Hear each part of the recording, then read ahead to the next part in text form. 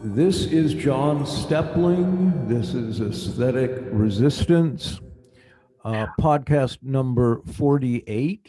I hope that's correct.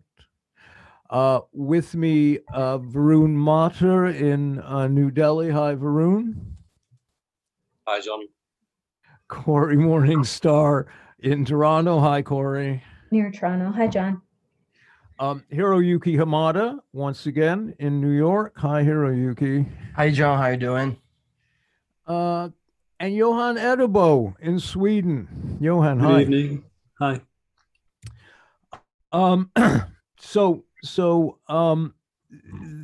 There's really an enormous amount of stuff to talk about, and I wanted to read a quote from Erich Fromm, and I also wanted to mention that we've gotten a lot of emails. I have gotten a number of emails in regards to the podcast, really supportive and complimentary, and it was very nice from all over the world, from East Africa, from Ireland, a number from the United States. A New York City firefighter wrote me, all of which is very encouraging, and it's believe me, I certainly appreciate getting these letters. I think everybody involved in the podcast does. So that's been very nice. All right, let me read this Fromm quote. It shouldn't take too long. It's maybe 3 minutes worth of reading. This is from Escape from Freedom, and I forget the year this was written, but it's quite a while ago. It's 50 years ago, probably. And it's in sort of 3 kind of separate chunks, okay? Modern European and American history is centered around the effort to gain freedom from the political, economic, and spiritual shackles that have bound men. The battles for freedom were fought by the oppressed, those who wanted new liberties, against those who had privileges to defend. While a class was fighting for its own liberation from domination, it believed itself to be fighting for human freedom as such, and thus was able to appeal to an ideal, to the longing for freedom rooted in all who are oppressed. In the long and virtually continuous battle for freedom, however, classes that were fighting against oppression at one stage sided with the enemies of freedom when victory was won and new privileges were to be defended. He quotes Dostoevsky from Brothers Karamazov.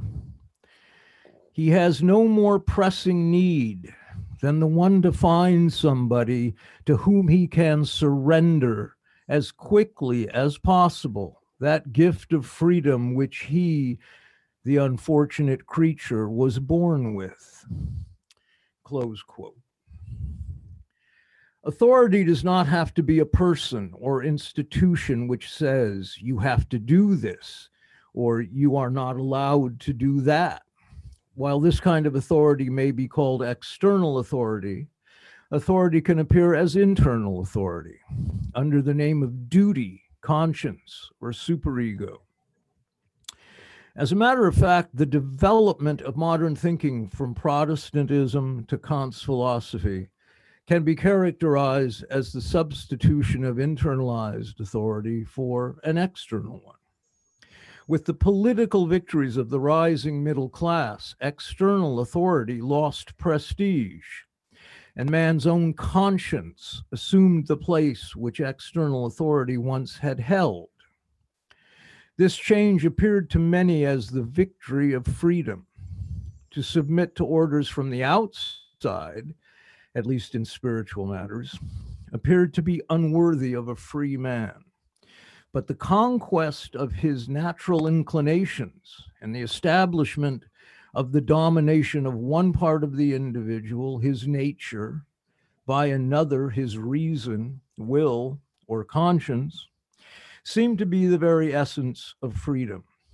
Analysis shows that conscience rules with a harshness as great as external authorities.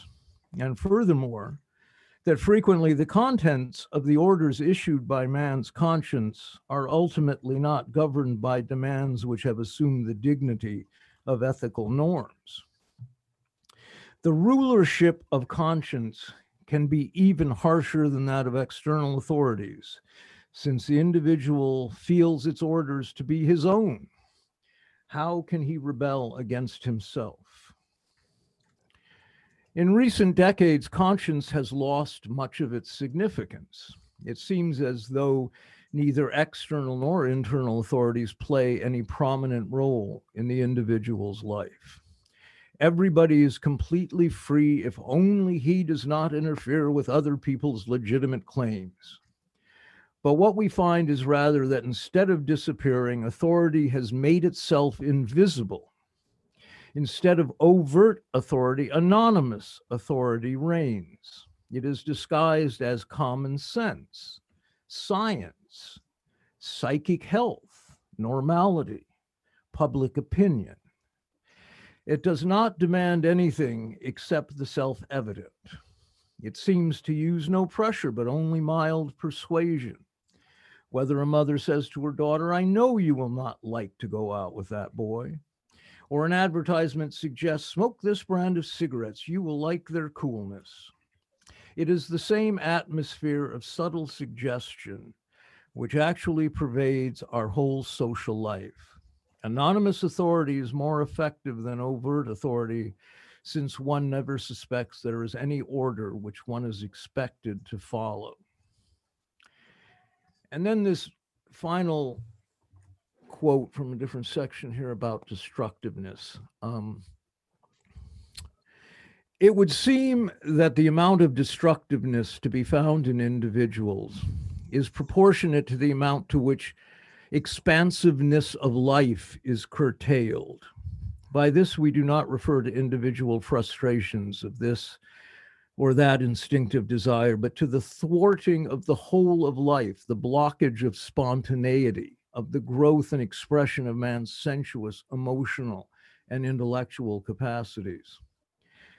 Life has an inner dynamism of its own. It tends to grow, to be expressed, to be lived.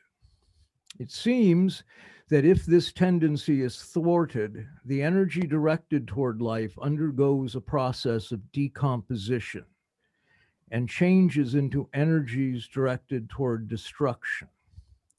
In other words, the drive for life and the drive for destruction are not mutually independent factors, but are in a reversed interdependence. The more the drive toward life is thwarted, the stronger is the drive toward destruction.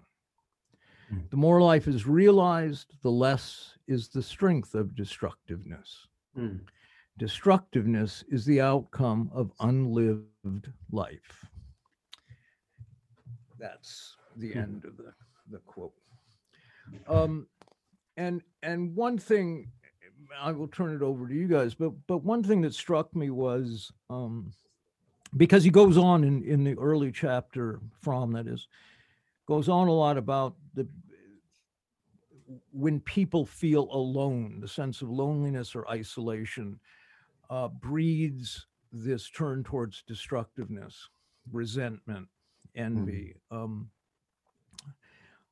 irrational fantasies of revenge and paranoia, all sorts of things, right? And I think that what we are seeing, in a sense, after 2 years of various degrees of lockdowns and restrictions, lifting of restrictions, lifting of lockdowns, reimposition of lockdowns, reimposition of I think all of this has had a much deeper effect on people than most anyone realizes. I think we are looking at populations primed for what's the word I'm looking for? Primed to trend towards destructiveness rather than anything else. I hear and I see people express things that are against their self-interest all the time. And there was an LA playwright posted something about applauding the LA theater critics saying that only vaccinated actors should get on stage. And I thought you are supporting the killing of theater. You're supposed to be part of that community. But so fearful, so isolated, so traumatized is this public that I think they have lost the personal compass for their own interest, their own self-interest. It's staggering, actually. Okay, Johan.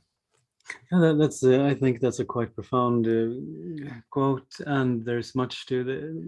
I also believe that we're going to see huge effects of these new social structures that are being erected, and there's really something important in this recognition that we don't really have a guilt anymore that is anchored in a conscience like perhaps people did in previous eras. That you even saw in the 60s and 70s, that our neuroses became quite different from those seen in early psychoanalysis and so on. And also I think it relates to the fact that conscience must be predicated upon some form of moral realism. And I had a discussion, I think yesterday, about the whether or not morality is subjective or objective, and almost everybody I spoke with almost reflexively assumed a relativism, although they kind of anchored moral norms in some kind of idea of evolutionary progress and scientific development and perfection. Like the only good thing in reality is evolutionary perfection and our knowledge of it. So I wouldn't be surprised if this situation would kind of predicate some new form of guilt in people for not following the science, you know. Yeah, I was quite struck with when in the Fromm quote he mentioned science, the self-evident common sense. These things have taken on an outsized importance, I think, in general in contemporary society. The tyranny of common sense has been critiqued a lot already, of course, but it's very true. But we're entering. I mean, we all know, we talk when we're not on the podcast. We actually do talk to each other a lot, and we've all experienced this week social media threads. With people just blindly, irrationally defending, really draconian, like in Australia, New Zealand, and one guy was defending Anthony Fauci, my boy, Tony Fauci, and this is somebody who self-identifies as a leftist. The mind reels. Something has happened. Something has happened out there, and it's something that I guess we need to talk about and think about, and I don't have ready answers. There are no ready answers, but anyway, Corey, anything? Sure. Yeah, I would like to, since you actually mentioned Australia, I wanted to give sort of a quick run through on the numbers there and just a little bit of overview. As people have probably seen, there was a news clip off of a television media station in Australia, and it was, I'm sure you've all seen it. It's actually amazing. It's almost, you can't believe it's real. It's like a Black Mirror episode.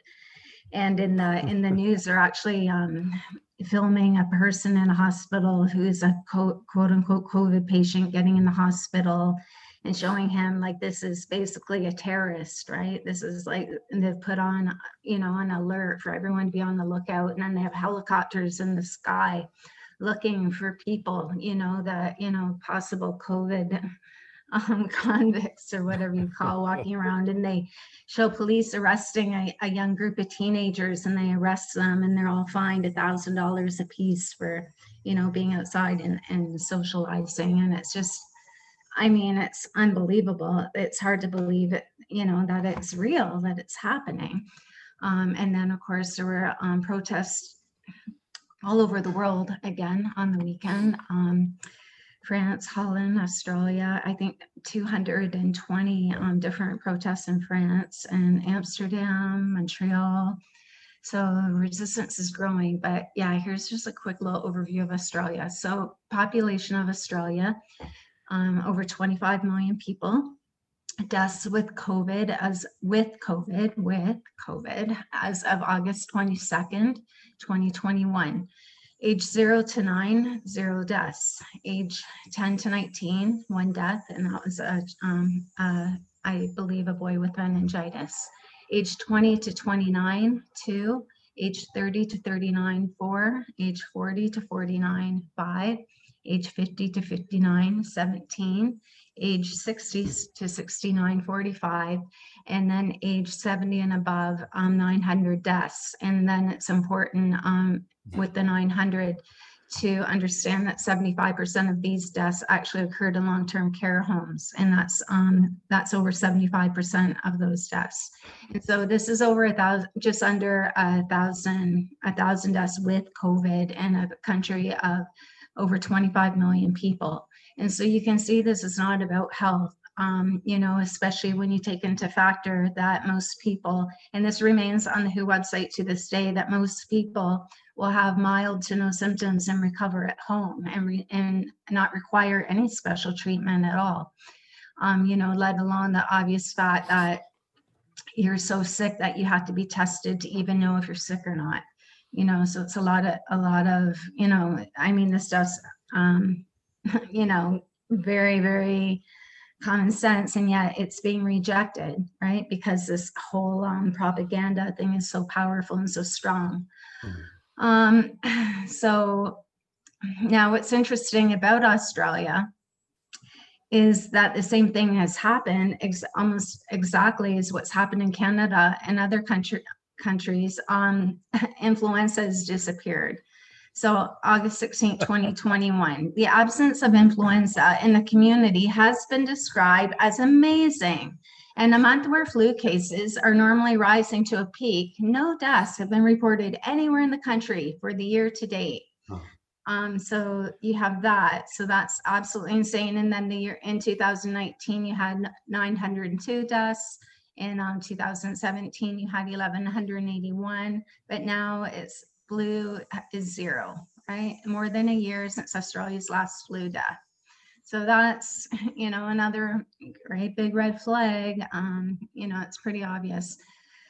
So anyway, and then we talked about in Canada again last week on the podcast how there was, 21,005 laboratory confirmed influenza by this time in 2020 with 36 deaths. In 2019, there had been 214,377 and 486 deaths. So this is in Canada, which is another Commonwealth country, right? Colonized, occupied. And we see the same disappearance of not only the flu, but the RSV, which we talked about last week, which is now making headlines because soon they're going to have the RSV vaccine and they'll be wanting to inject, or whatever it is, not a vaccine, but an injection, and they'll be wanting to inject that into children. So anyway, what we see across the globe, children and youth serve as the sacrificial lambs for ushering in the fourth revolution architecture and the societal transformation that's required to endure this very architecture. So they're experimental subjects for the fourth industrial revolution biotech, which is the bioengineering economy going forward. If you look at Australia's Health 2020, again, all these stats are from the government website, the Australia government website. Suicide is the leading cause of death amongst people aged 15 to 24 and 25 to 44. So children and youth are the collateral damage, the Machiavellian and justifies the means. Now, this leads into what's very interesting. Another partnership with McKinsey. Now, I spoke a couple of weeks ago in our podcast about McKinsey at the helm of the pandemic structure in Ontario, Canada. Well, Victoria government made a secret deal with some sort. I mean, they can't even get these documents through the Freedom of Information Act apparently, but they were paid McKinsey $50 million sort of to come up with this scheme that no one knows that much about, but it's to kickstart domestic manufacturing of mRNA vaccine technology. So basically biotech infrastructure, which will be the first production site in the Southern Hemisphere. Now, if everyone remembers, World Economic Forum strategic partner is McKinsey, and here we have them again at the helm.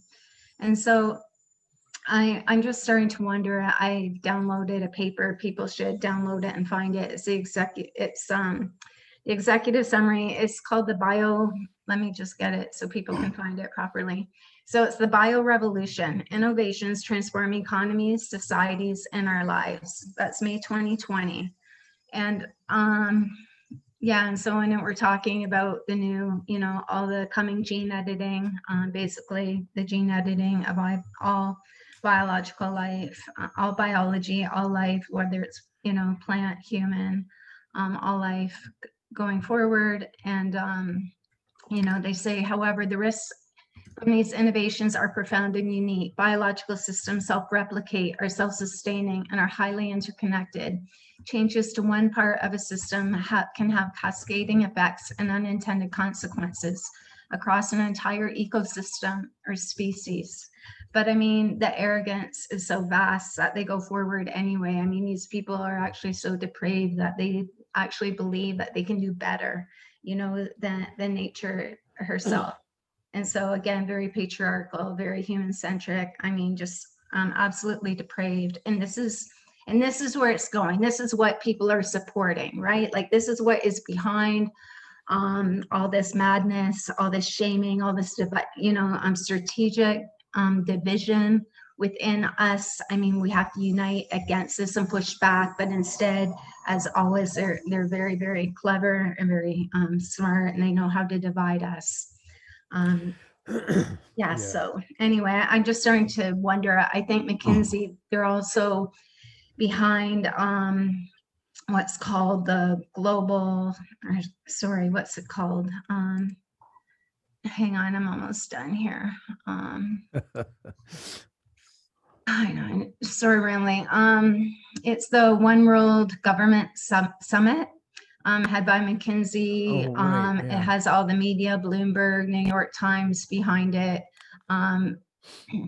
So anyway, that's another thing. World Economic Forum's involved. I mean, this stuff is, white papers, there's websites for this stuff. It's not secret, just everyone's they know how to, what they call herd cats. And they know how to distract people and divide people and keep people's, busy. So they're not even looking at what's actually what they're working on, right? Like, they're not scared and talking about COVID. They don't give it, they couldn't care less. They're working on the big stuff. Right. Well, there's some kind of compartmentalizing, I think, that happens in a lot of people who will you can have a dialogue with them about the mendacity of corporations in general, of neoliberalism, of the shock doctrine and austerity policies and all of this. This stuff has been incorporated into the collective vocabulary now. It's part of the discourse. Everybody knows this stuff is bad, and they will nod in agreement if you talk about it. But if you then pivot, Obama's favorite word, right? Mhm. You pivot to the World Economic Forum, this One World Summit, which was that in Saudi Arabia? I don't know. No, not one world, one government summit. One government. Yeah. If you pivot to that and you start talking about the emerging market that is biotechnology and the sort of unrestrained, unregulated mining interests that are going on, deep sea mining and so forth, this scramble for rare earth minerals that you see taking place, and then you start to try to connect that with contemporary government policy, with lockdowns, with COVID, with what has happened during the lockdowns, the plundering of state assets and the monopolization of retail, the sort of strip mining of mom and pop businesses, and that there was an attendant suffering along with that, with homelessness, depression, self-harm, spousal abuse, alcoholism, drug overdoses, suicide, et cetera, et cetera, et cetera, et cetera.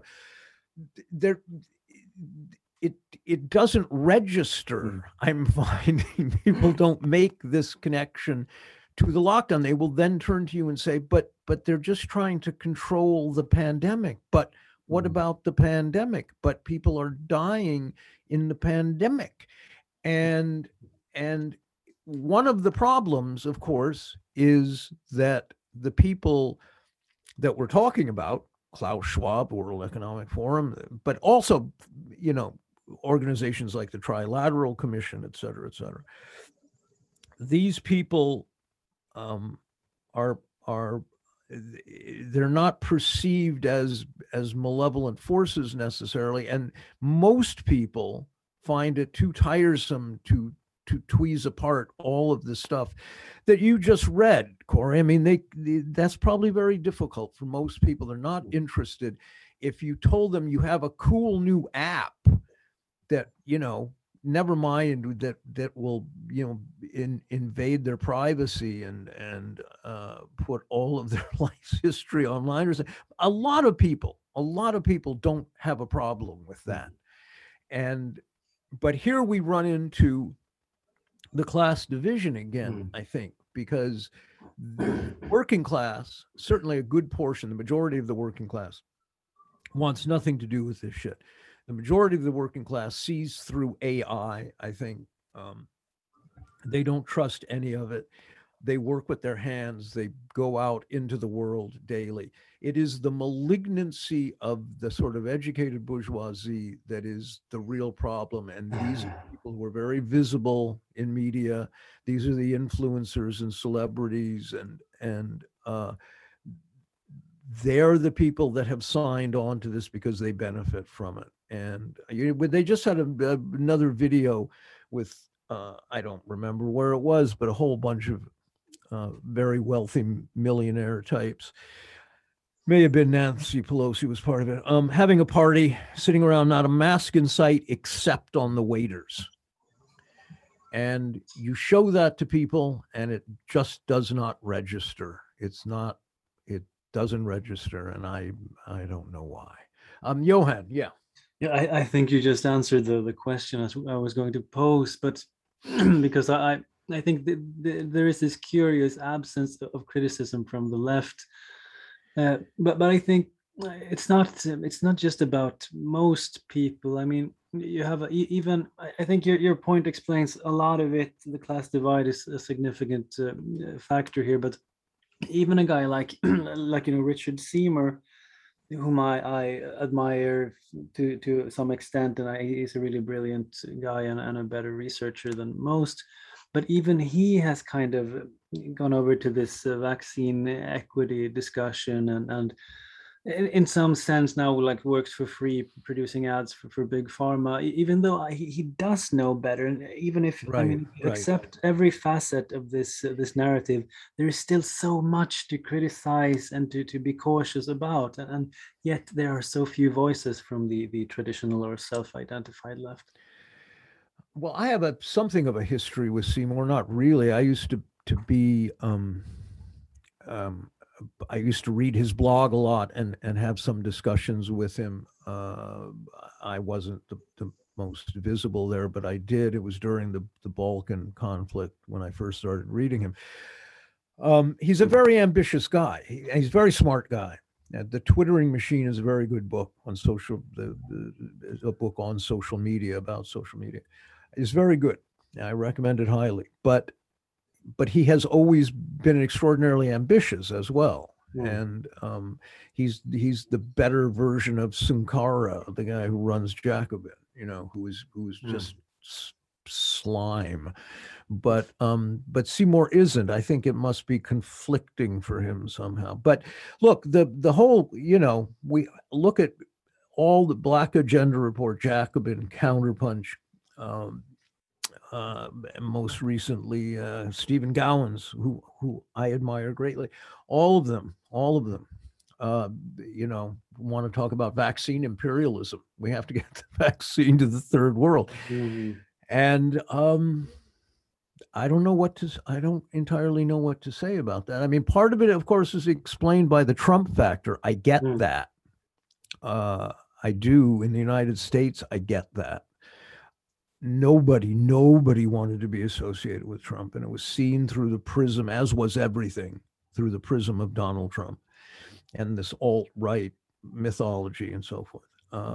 But people who, as you say, should know better, who absolutely should know better, don't for some reason, and that's something worth pondering, I think. Corey. Well, I wanted to bring in this number low when you were talking about the vaccine imperialism, which again, that really pisses me right off, because I mean, these are liberals that can't ever get that word to roll off their tongue, right, until now. And so that really pisses me off. When I started seeing it, I was like, oh, what? Oh, the left, they're finally talking about vaccine imperialism. But of course it was like double what's the 1984 double speak, right, where now it's like inverted to mean the opposite thing. So anyway, Brookings Institute, low income and lower middle income countries account for almost half the global population, but they make up only 2% of all the global death toll attributed to COVID-19. So why do they need vaccines? Why? We all know disease is kept at bay with sanitation and clean water, something we still cannot provide in 2021. It's disgusting. It's pathetic. That's imperialism, right? That's colonial conquest. So still at work, still at play. And I just also wanted to say, this is another systemic, when we talked about, I think on that thread, 78% of all the COVID cases in the United States, the CDC reported, yearly, according to Marty Makary, that those numbers, 78% were overweight or obese, right? So what we're talking about is a systemic problem. And that's, capitalism, that's processed food, industrial food, right? That's people are victims of the system. And then here we have it again. Why do we only have half the global population, 50% makes up 50%, but only 2% of the global toll? Well, when you look at the Western countries and you see that the majority of the deaths were from neglect, from privatization of long-term care centers. People in the global South largely do not put their elderly in long-term care centers. They care for them in their homes. So again, it's systemic, and it's systemic of the capitalist system, which serves capital and not people. And so there's so much of this is systemic, and we're not looking at it. We're not paying attention to it. And then just one more thing I wanted to add, what you were saying about the influencers and everything. Like when I read the white papers and read all the stuff I read, never once have I come across where the corporations and the foundations and the NGOs have, World Economic Forum, who have you, they never talk about getting working class people, to come and work with them and sit at the table. They never talk about getting the peasantry to come in and work with them and sit at the table and all that. They are fearful of the working class. They are fearful of the peasantry. They're fearful of the working class uniting with the peasantry and revolting against the system.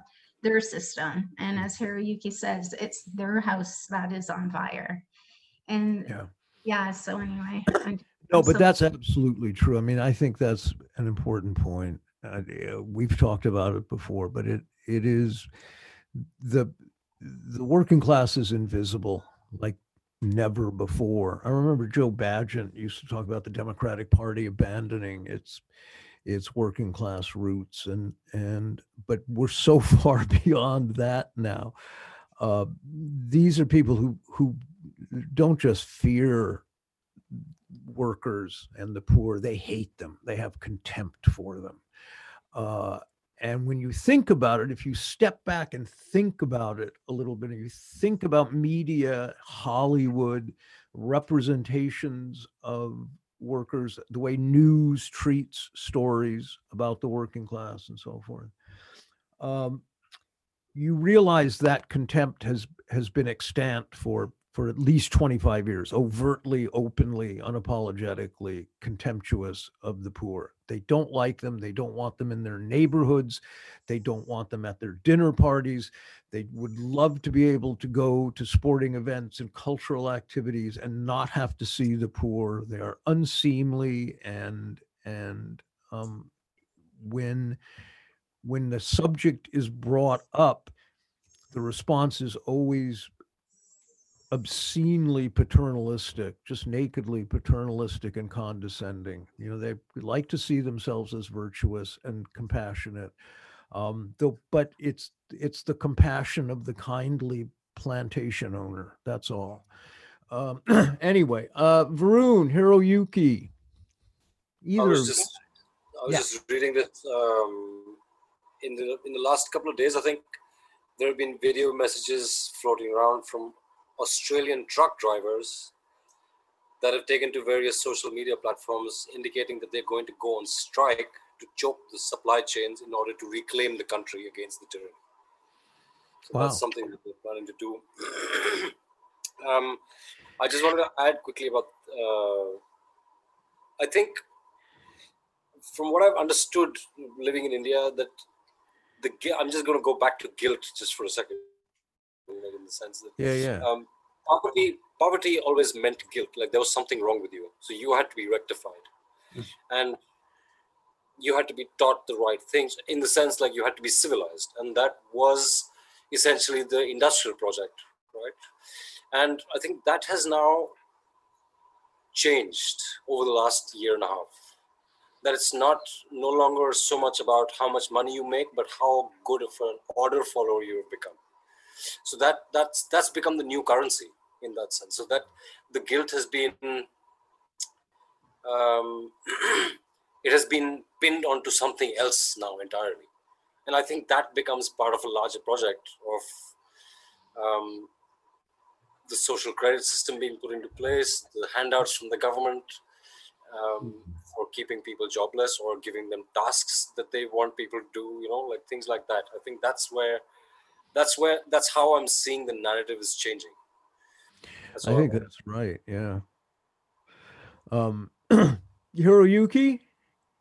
Well, I'm sort of digesting all the points pointed out. I really think what Corey said is totally spot on in terms of the situation with the global South and what the West is engaging, and that of course echoes within the Western societies, and we're facing difficult time, being divided,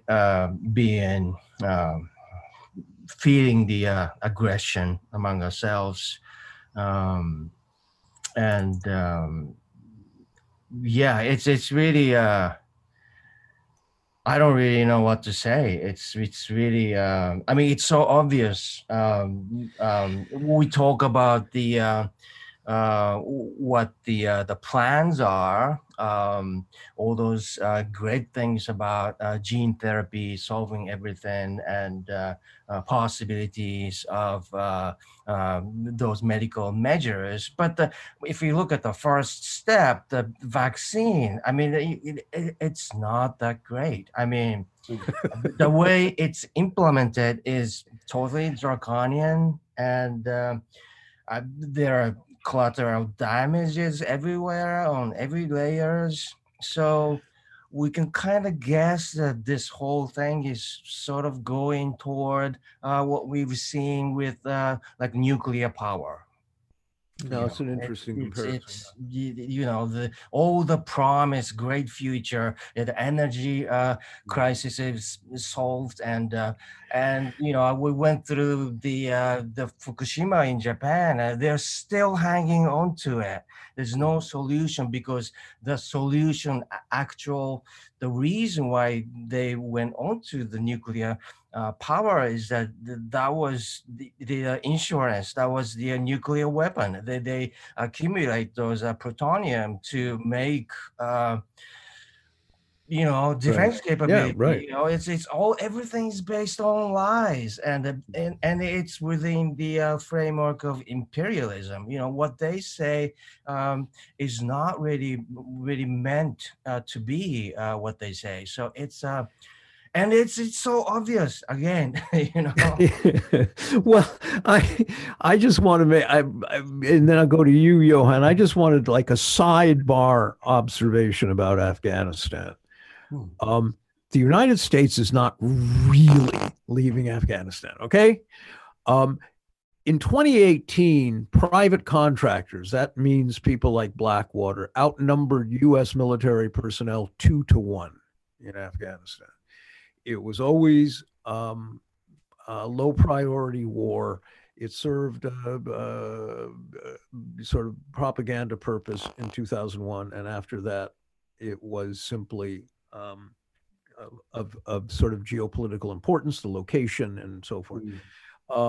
And suddenly, the Taliban's overrunning the country, as if this were a surprise. Of course they're overrunning the country. The United States has been in contact with them. They know the leadership. The Taliban, I noticed the other day, there was a video of Taliban elite forces, and they were high-stepping in unison, like hundreds and hundreds of them, down the street in these brand new, shiny, white, sort of Saudi-like uniforms. And I thought, damn, you know, they've shaped up quite a bit in the last 20 years, haven't they? And who's paying for these uniforms exactly? It's just transparent, like rebranding, and it's an absurdity, and it's laughable, and that's the end of the sidebar. Johan. Yeah, and also, I mean, now we have the Trans-Afghanistan pipeline, and we have we restored the opium production and all that. So, I mean, I guess mission accomplished to some extent. I was just meaning to ask you, Varun, somebody asked me why I think not more doctors and specialists are speaking up regarding this disconnect between fact and the official narrative, because they think they should know better, that they're privy to this specialist esoteric knowledge, and they should know better. I think the answer, at least in the West, is that oftentimes medical personnel really do not know better, because they're narrow and often in a way more propagandized than the general population, because they are immersed in this strong ideological environment with massive authority, of which they actually vicariously take part and so on. But I was wondering whether this is also the sense you get in India, if there are, or if there are very, very many doctors speaking up, or what kind of, is it the same social status we're dealing with in that sense, or what do you see there? There's been, over the last year and a half, a few people who've been talking very openly about Ayurveda and natural cures for lung infections and body problems and things like this. Some of them have studied Ayurveda at university, but they are not doctors yet. But there are a few Hindi-speaking doctors who've got who've got channels on YouTube that are putting out content against this narrative continuously. And there are 3 of them who I know who have been doing a pretty good job, and they have a pretty decent following given the size of the cities that we live in. But largely speaking, the official narrative is the one that doctors follow in corporate hospitals and in government hospitals. It's mandates, and it's also, I think, largely it's an identity question, I think, at the end of the day, because it's more to do with how the psyche and the gestalt is kind of structured, which is to say that statism is primary, experience comes secondary. So the gaze towards the self, so to speak, has always been colonized. So it is always looked at, I mean, you're always looking at the self or the culture from Western eyes, so to speak. And so the marriage between traditionalism and Western medicine, not science, but Western medicine, there are only very few people that I personally know who would propagate that.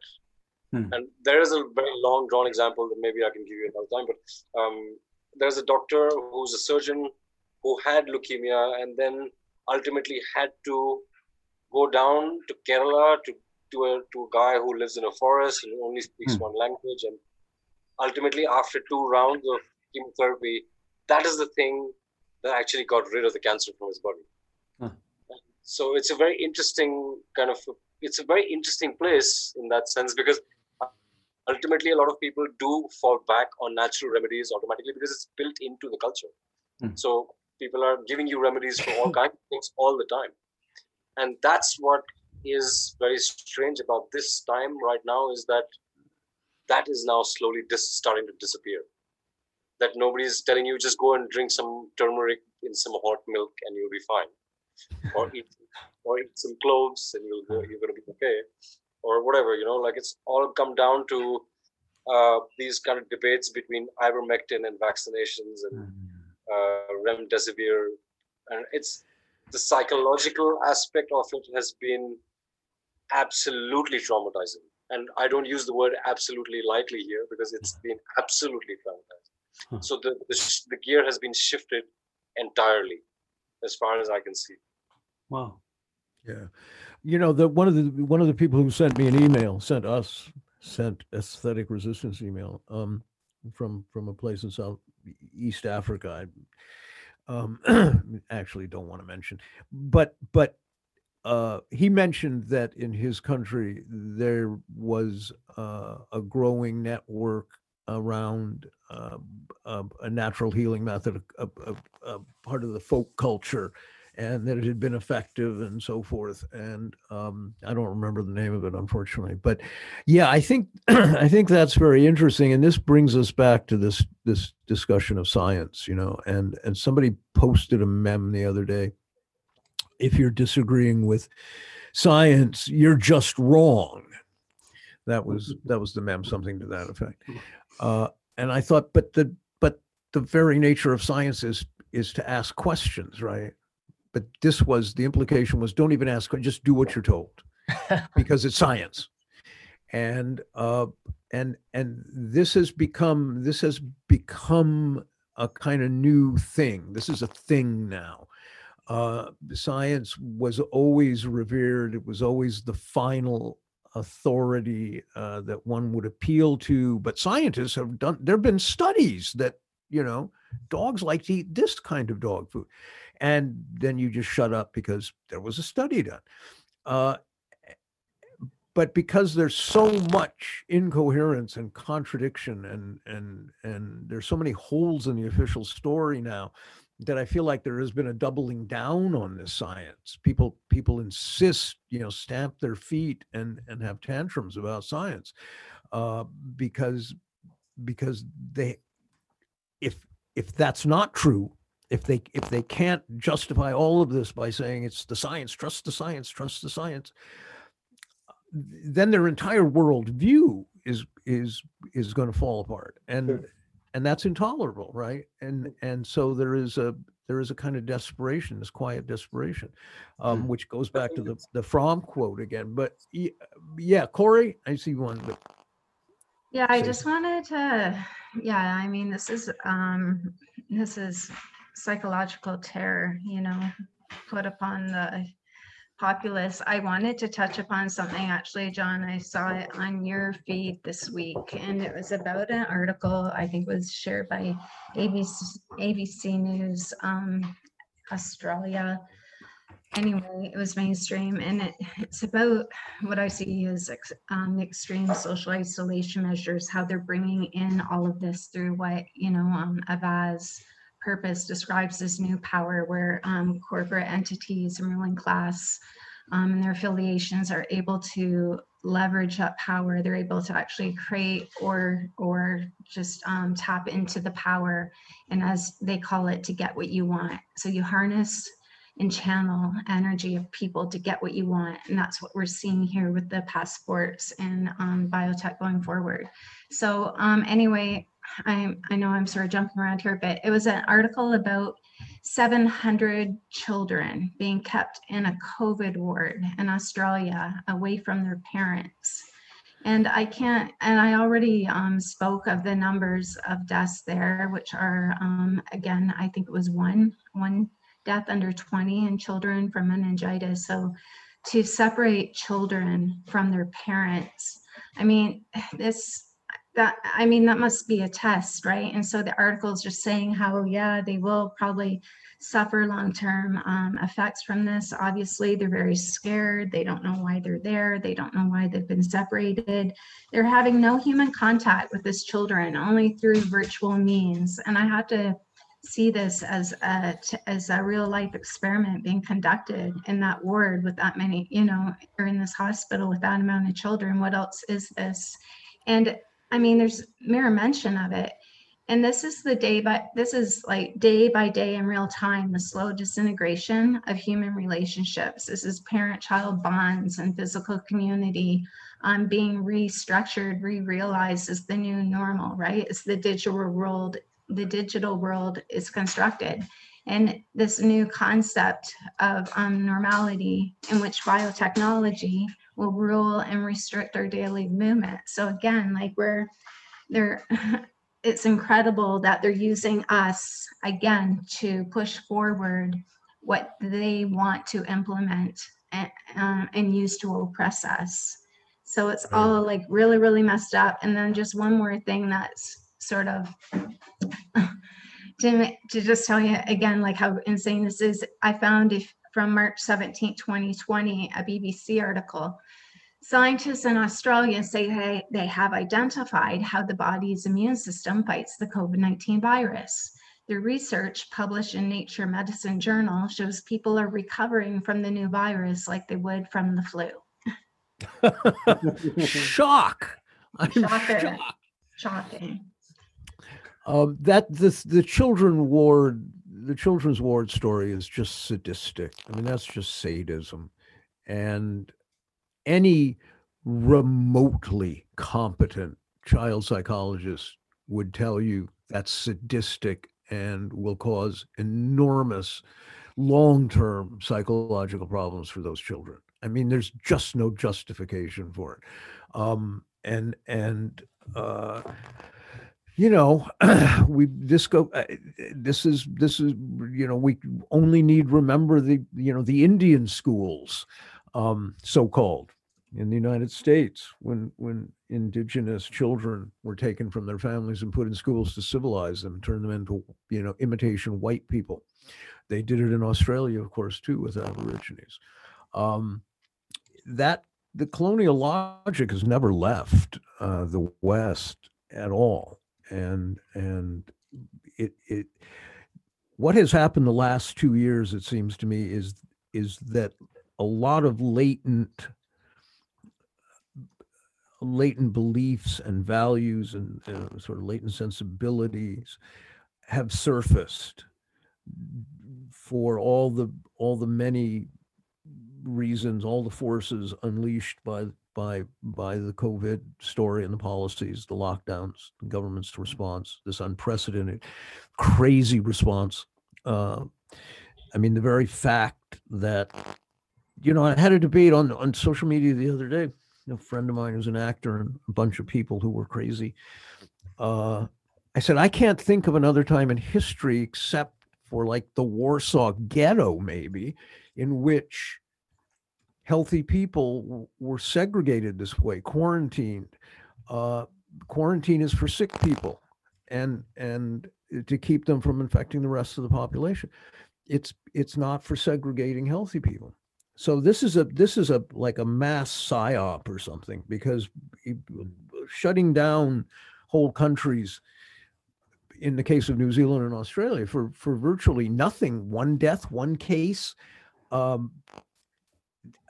is nakedly irrational and most clearly not about health. So, and then segregating children. I mean, my God, I don't know, Johan. I thought I could go back to the discussion about the left, and I would like to hear perhaps what your perspective on this is, Hiroyuki. You were part of some Facebook thread I couldn't access, and I think you've been like bemoaning the state and role of the left somewhat more than I'm used to. So I thought a bit about this issue today. I found this old pamphlet from the 70s by some Swedish left-wing group that was advocating for solidarity with African nations. And the language of this pamphlet, it was harsh, but I think it was clear, and it was also effectively trained on the organizational behavior of capital, and especially of Swedish investments, both public and private. So while it was far from this high theory Marxist publication, I think it had its bearings pretty much right, as it started from this basic analysis of property relations and the complex structures of exploitation that necessarily flow from fundamental imbalances of power. So you had Marxism 101 in this package. And I think that this is basically gone from much of that which today is labeled the left. The left today popularly, I think, has very little relation to the actual theoretical analysis of Marx or even any preceding socialist or anarchist thinker, because they have like jettisoned this basic principle that the control of the means of production is the main determinant of society's power structure. And I mean, also, I think to some extent that scientism explains this recuperation of the left, because I would say that today, the worldview of the self-identified popular left, to some extent, revolves around some kind of sharing of the goods, sharing of the results of capital's production, social justice idea, which is framed by a scientific mythology of indomitable technological progress that will raise all boats, which actually, if not explicitly, is connected to the machinery of capitalism. And the main problem is that this perspective cannot really identify the basic property relations and the power imbalance in them. I think that's really good, and I agree. And it's strange though, because I think that's true, but there are other things too that have happened to the left, maybe because, and this is true, a lot of the topics we were introducing, we are up against a massive propaganda machine that has a great deal more money and access and influence and exposure than the voices of dissent. And so it's an uphill struggle all the time, and it's exhausting, and I think it traumatizes people. And I feel like a lot of leftists I know have gone literally insane because, and I feel it in myself, there's sometimes one is just struck with a sense of futility and defeat. And it's why getting letters is nice. Oh, there's somebody out there actually good. So it takes a toll on people, and you see this with the arts subculture or the art scene. which became more and more dependent on galleries and the curators at museums, and especially on academia. Most artists teach at art schools now. If we're talking painters, most writers, almost all poets teach at university MFA programs. I mean, Robert Bly, to his everlasting credit, has never taught at a university as a regular professor. He just refused to do it. But almost everyone I know, every theater artist, every playwright, virtually teaches either privately, but usually in some way at a university as an adjunct at the very least. Most of them now, if you're thinking of getting into theater, if you're thinking of getting into fine arts, you want to be a painter, you go to school to get an MFA with the intention of somehow scoring some kind of gig at, Southeast Oklahoma State Junior College or somewhere, so you can feed yourself, because opportunities are very few, and very few artists make much money in any field. So it's the same. And so I was wondering about, and I leave this open to others, to Varun, Corey, whoever, if this is not in a strange way happening in another register with doctors, and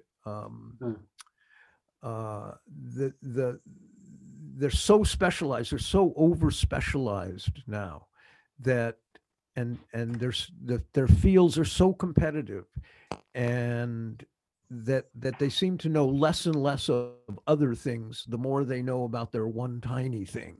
Yeah.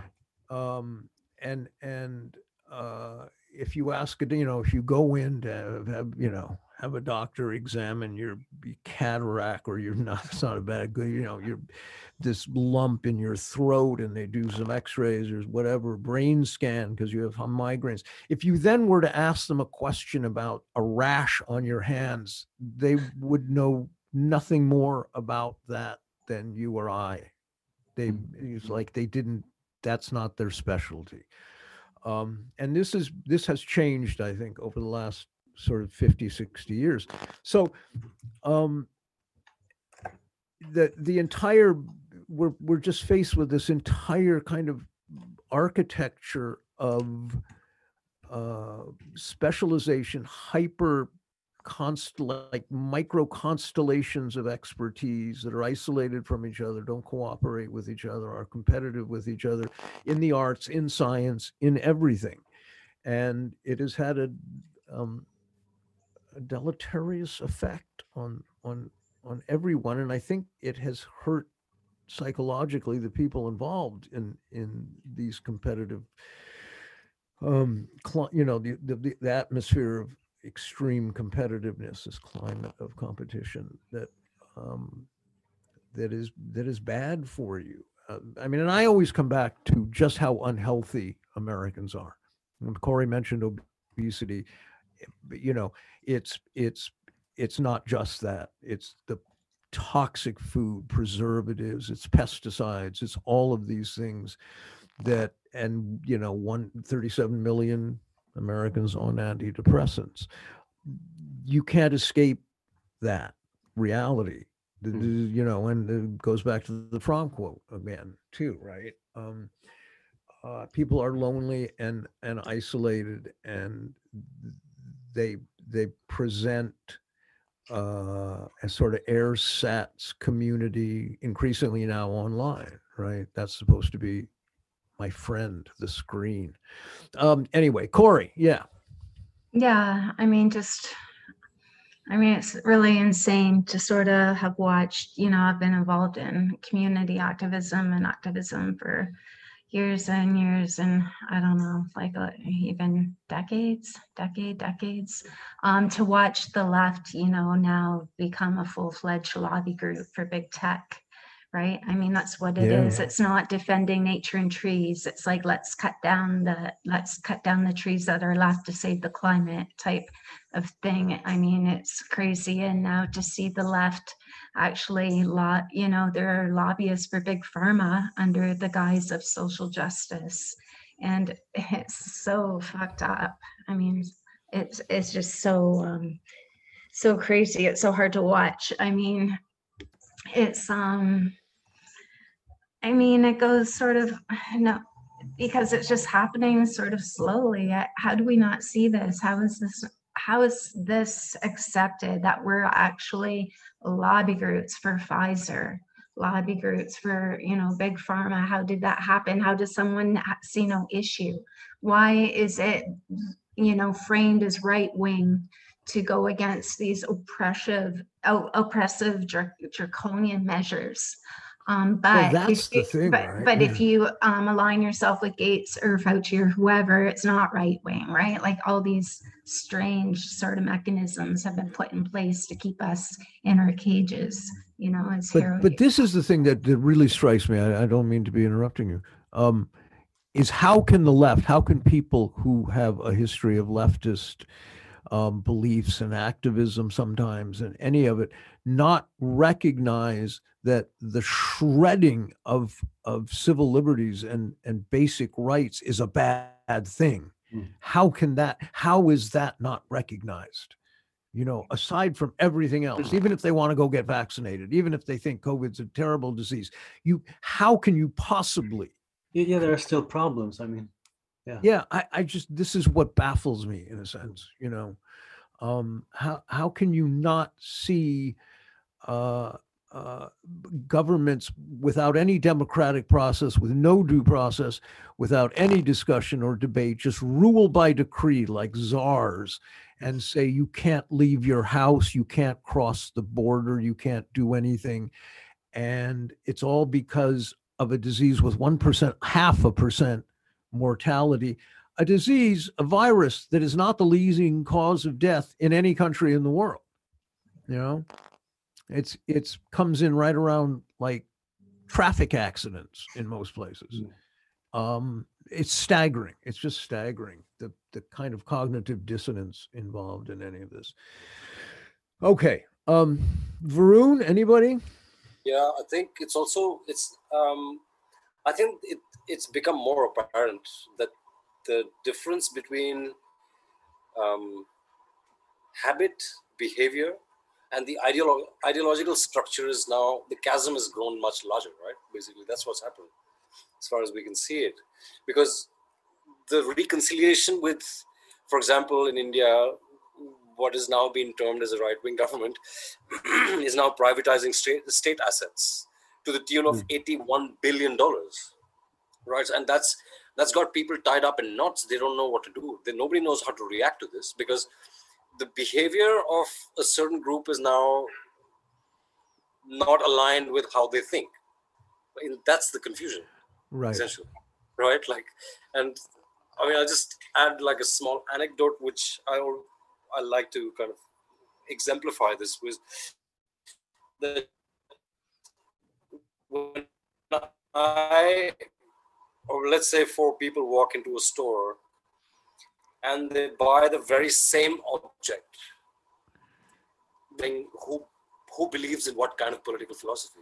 If they buy the same, come to a place now where that has become a lot more detrimental to us than as a people, than whether we believe the right or the left. I think that's what has happened.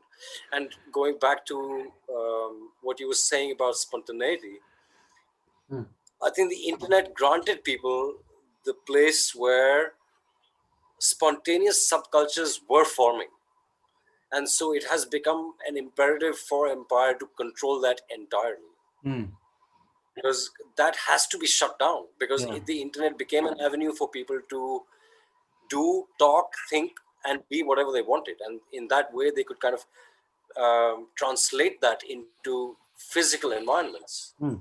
And that has been the biggest danger against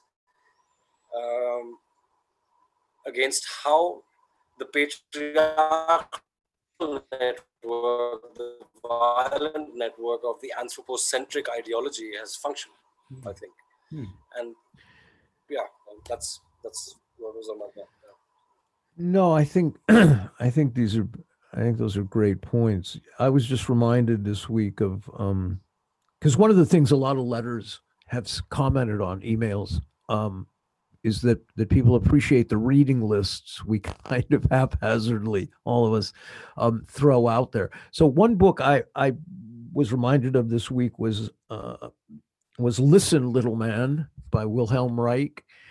It's a little kind of very short piece that he wrote, but people should also read Mass Psychology of Fascism and Compulsory Sex Morality, all of it. Reich, this is another thing that has happened with the left. There's so, maybe it is the academicizing, that's probably not a word, of the left, but you know, the Frankfurt School is attacked like routinely, and I always think, why? What is that?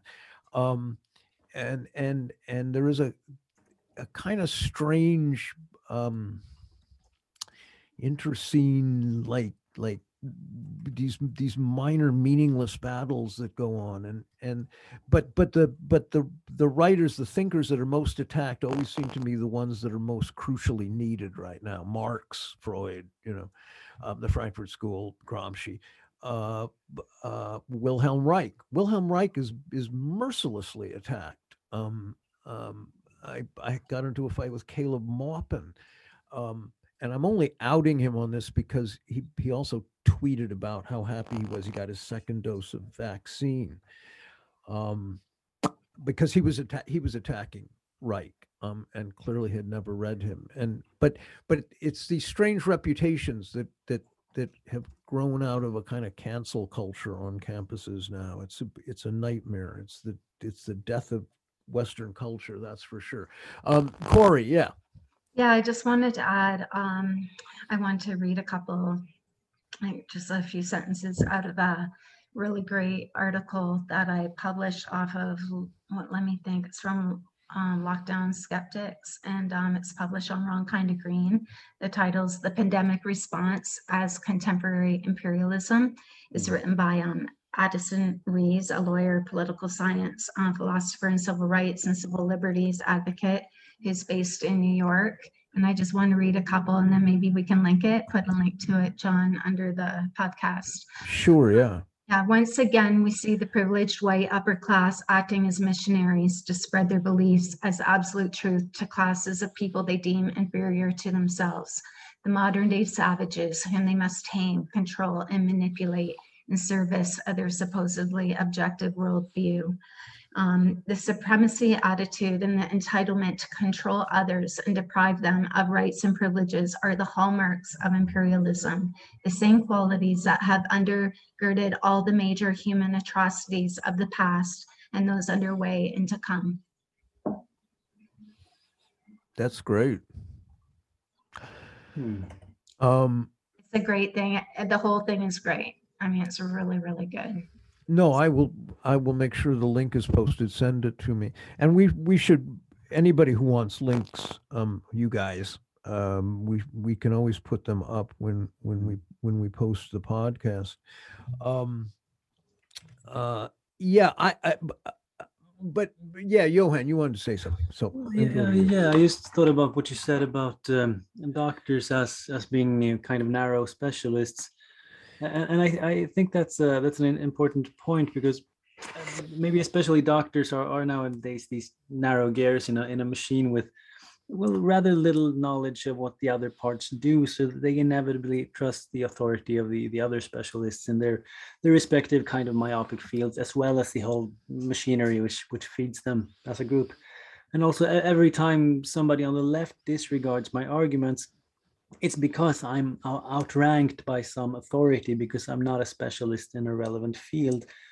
And I was just thinking, you said that in the art world, there is also this acquiescence. Yeah, and but isn't it the case that to some extent the artist in the modern capitalist society has become also this narrow specialist that performs his function and isn't supposed to muse on stuff outside of his field or purview and so on? Well, this is a really interesting topic, and it's complicated. But let's touch on it. Maybe next podcast we could dig into it more. I think what my experience has been, now that now that I'm getting so fucking old, but my experience has been that I was aware of changes taking place in the field I was interested in, in theater and then in film when I worked in Hollywood, and I noticed it in literary circles, poets I knew when I was in New York, and painters. When I got back to California, I was connected with a bunch of painters, even in dance, and I was aware of it, but I never made it to the front of my consciousness. It was always in the background. I was aware certain things were happening, but I didn't connect them to other issues. I didn't see the importance. When I look back now, one thing I'm absolutely certain about is that the systematic killing of the 60s, for lack of a better term, the way in which the state and then giant corporations and the ruling class circled the wagons after the 60s, after Vietnam, after the civil rights movement, and decided we can't have this happen again. And they effectively employed a massive propaganda campaign to stop it and to ridicule it and belittle it and undermine its effects and accomplishments and all the things that people fought incredibly hard for. And then in the 70s and 80s, especially 80s, was like a fulcrum for so many things. I think the way in which reality was represented, it was the intensification tenfold of infantilizing the culture. That was the beginning of baby talk and making adults into children, that was a good thing. It was the banalization of aesthetics as well. And I think, one of the things I tell people, I used to tell people this at the film school. I said, you have to go back and look at movies made in the 30s and 40s. You have to go back to silent films. Just start there. Start looking at those films. Then when you get up and you start looking at contemporary films, you will have a frame of reference, and you will understand why Hitchcock was profound, why Douglas Sirk was profound, John Ford, let alone Antonioni and Kurosawa and Bergman. The depth and complexity of those films, the level of writing. I mean, I was just looking at, Michael Wood had a thing in the London Review of Books about Bette Davis, and he was talking about Dark Victory, which I think was 1939. Casey Robinson wrote the script, and he was a guy who did almost only adaptations. And Dark Victory is based on some like minor work, I believe. But anyway, and it's a great script. It's a hysterically funny script. It's a witty script. And this is just a very minor film. It's a melodrama, what they used to call women's pictures. But anyway, the deterioration of the avant-garde, of audiences, I did recognize that by the 80s. Like, where have the audiences gone? Where have the informed audiences gone? Many of them died, and we were starting to see, by the 90s, first generations raised with screens, infantilized, and there was this assault, a massive psychic assault by Madison Avenue at that point, and by the U.S. State Department and all the rest of it. And in some sense, you know, the propaganda peaked with 9/11 and then the anthrax, you know, hysteria and naked propaganda that surrounded all of that. Anyway, my point being that when I look at it now, I think it happened incrementally. You know, it's the boiling frog syndrome, right? We didn't know when to jump out of the pot, and we were all aware of it, I think, but didn't vastly underestimated its importance and didn't connect the dots to the full effect of what was happening. Hiroyuki. Well, and then Varun. Yeah, I'm sorry, I'm getting you guys all. Yeah. Okay, Hiroyuki and then Varun. Please. I think specialization is a huge momentum, like you just described. People are being cornered into their specialties and alienated and losing the grasp of the bigger picture. And this is one thing, but at the same time, if any field that requires deep understanding, expansive knowledge would allow you to see some kind of bigger picture. You know, it's a necessary thing. Like, you know, I just work in the studio and make things, and I can tell that we have to see material reality. We really can't put hierarchy onto understanding to grasp the essence of dynamics. So, you know, even for a painter, I understand instinctively it's crucial to understand what Marx said. There's a fundamental things that echoes with my practice in the studio. So absolutely, yep. Yeah, I would guess that anyone who is serious about anything would learn about facts of life. But the problem, I think, is that in the process of practicing, we are subjugated to this structural framework of capitalism. There's a selection process going on. If you believe this way or that way, you can go forward. But if you don't, you're going to be prevented. And this selection process is everywhere. It's 24/7, all the time, on every layers of our society. And this is the thing that's killing everything, basically killing the culture, killing the art, killing education, medical system. Doctors would go along with anything. Teachers wouldn't oppose kids doing this or that with mask and social distancing. They can't say anything because they can't think. You know, they're just working within the framework, just trying to do what they're being told. And as you go upward in the structure, the pressure is bigger and bigger. Yeah. So yeah, absolutely. This invisible pressure, invisible structure of imperialism and capitalism is very strong, and we really have to see it and point it out. I guess that's what we're doing here. But that's what it is, I think. That's yeah, I hope. Varun. Yeah, I think what Hiroyuki just said is, I mean, I've experienced it myself in life with the filmmaking business in India.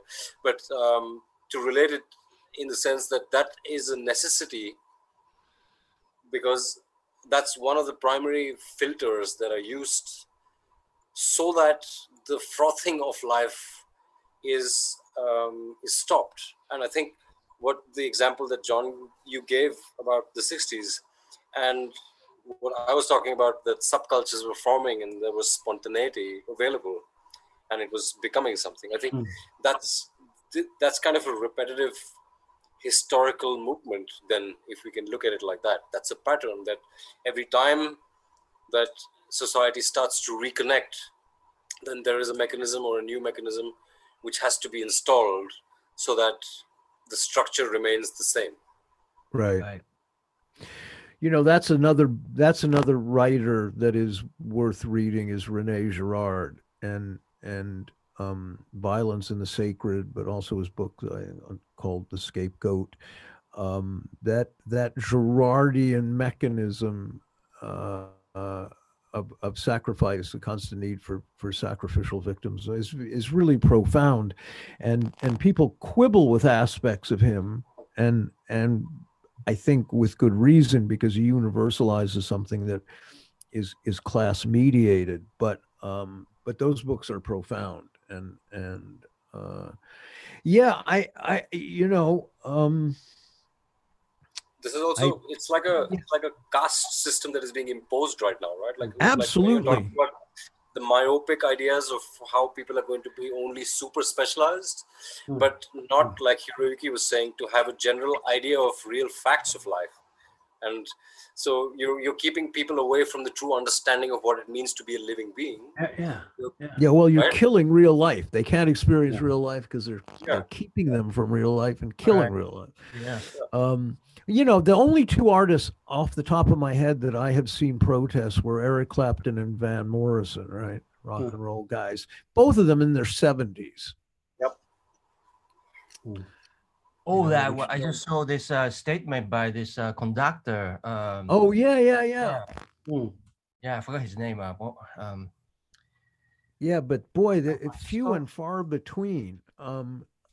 There's just it, and also the other, and then we'll get sort of final thoughts from people. But the other kind of overriding reality that I sense, I feel it, is how fearful people are. People are so scared. This propaganda campaign has, and that's something that next time we should talk about more. It has been very effective, and it has scared people. And you know, one of the dangers of talking about statistics and numbers and how many died, and even though in many ways the CDC and World Health, I mean, even though they manipulate things and they obfuscate, they don't hide it fully. It's out there. We know the reality, but people are exposed to mainstream media, mainstream news, and they always, you know, their comeback when you question the narrative is to say, but I just read there, you know, 75 children at 9 years old, and they all died of COVID in Tallahassee yesterday. And the hospitals are overrun, and they're all overrun with children, et cetera, et cetera. You know, and I don't know where that story came from. I know that I see incredibly clumsy propagandistic items. You know, my husband died, and his final words in my arms were, "I wish I had been vaccinated." I mean, it's cartoonish, but it's like you know, I noted this on social media. You know, like this meme of Afghans handing their children to U.S. soldiers on the ship. I mean, God Almighty, people! If your like bullshit meter doesn't go off at that point, then there maybe is no hope for you. I don't know. But that's what one is up against. Anyway, Johan. Yeah, I just wanted to throw in a book recommendation, and I think you put it very well here, Yuki. This hyper specialization that I think characterizes almost every field of society. That is basically alienation in every sense. And you said it much better than me, but one of the main ways I think of to actually counter this ubiquitous propaganda is to somehow broaden your knowledge, because counter propaganda is neither meaningful nor really desirable, I think. And so the book I was thinking about it's a short book series that you probably know of by C.S. Lewis. It's called the Space Trilogy. It begins with a novel called Out of the Silent Planet from 1938. And it's interesting because it kind of challenges this scientific trope of sci-fi, because it construes the story via theology and fantasy instead. I'm going to recommend a book. I may have already done this on this podcast, and that's Diary of a Man in Despair. Yeah. Frederick, I can't pronounce his last name and I don't quite remember it, but he was an arch conservative German, and it chronicles his observations about the rise of National Socialism in Germany. It's a brilliant book and very timely right now. So yeah, any other final thoughts from people? I just wanted to say the person that Hiroyuki was referencing, and I mean, this is great on his part. I believe the pronunciation is Rainer Bohlen, and he was the chorus director of the San Francisco Symphony. Yes, so right. He stepped down because of the medical apartheid that he sees happening. So yeah, right on. That's good for him. Yeah, indeed. I wanted to read a Marilyn Buck quote, maybe to close. Yeah.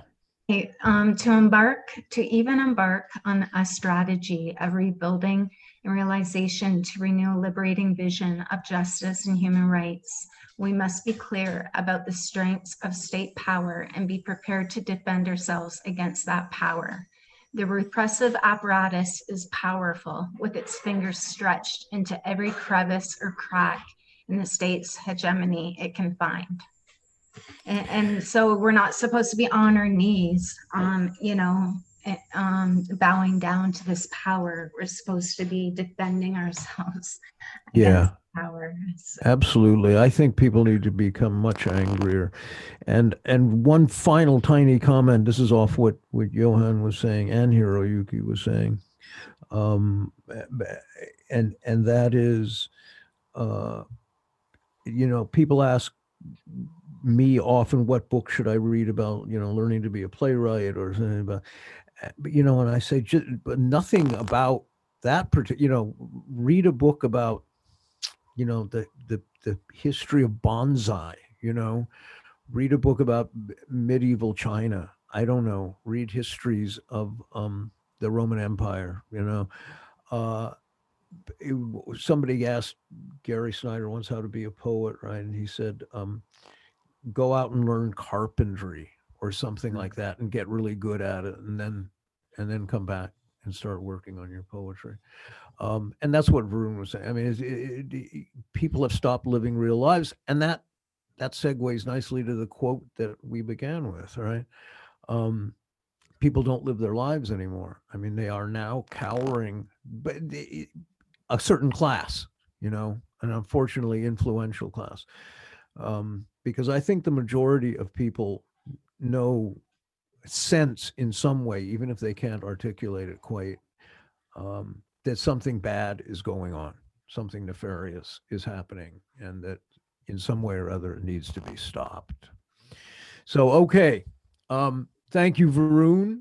Thank you, Corey. Thank you, Hiroyuki. Thank you, Johan. As always, thanks to Jack Littman in Los Angeles. And Corey, send me those links. Everybody send me links you want, and I will post them when this podcast goes up. All right. Thanks, guys. Thank you. Take care. Thank you.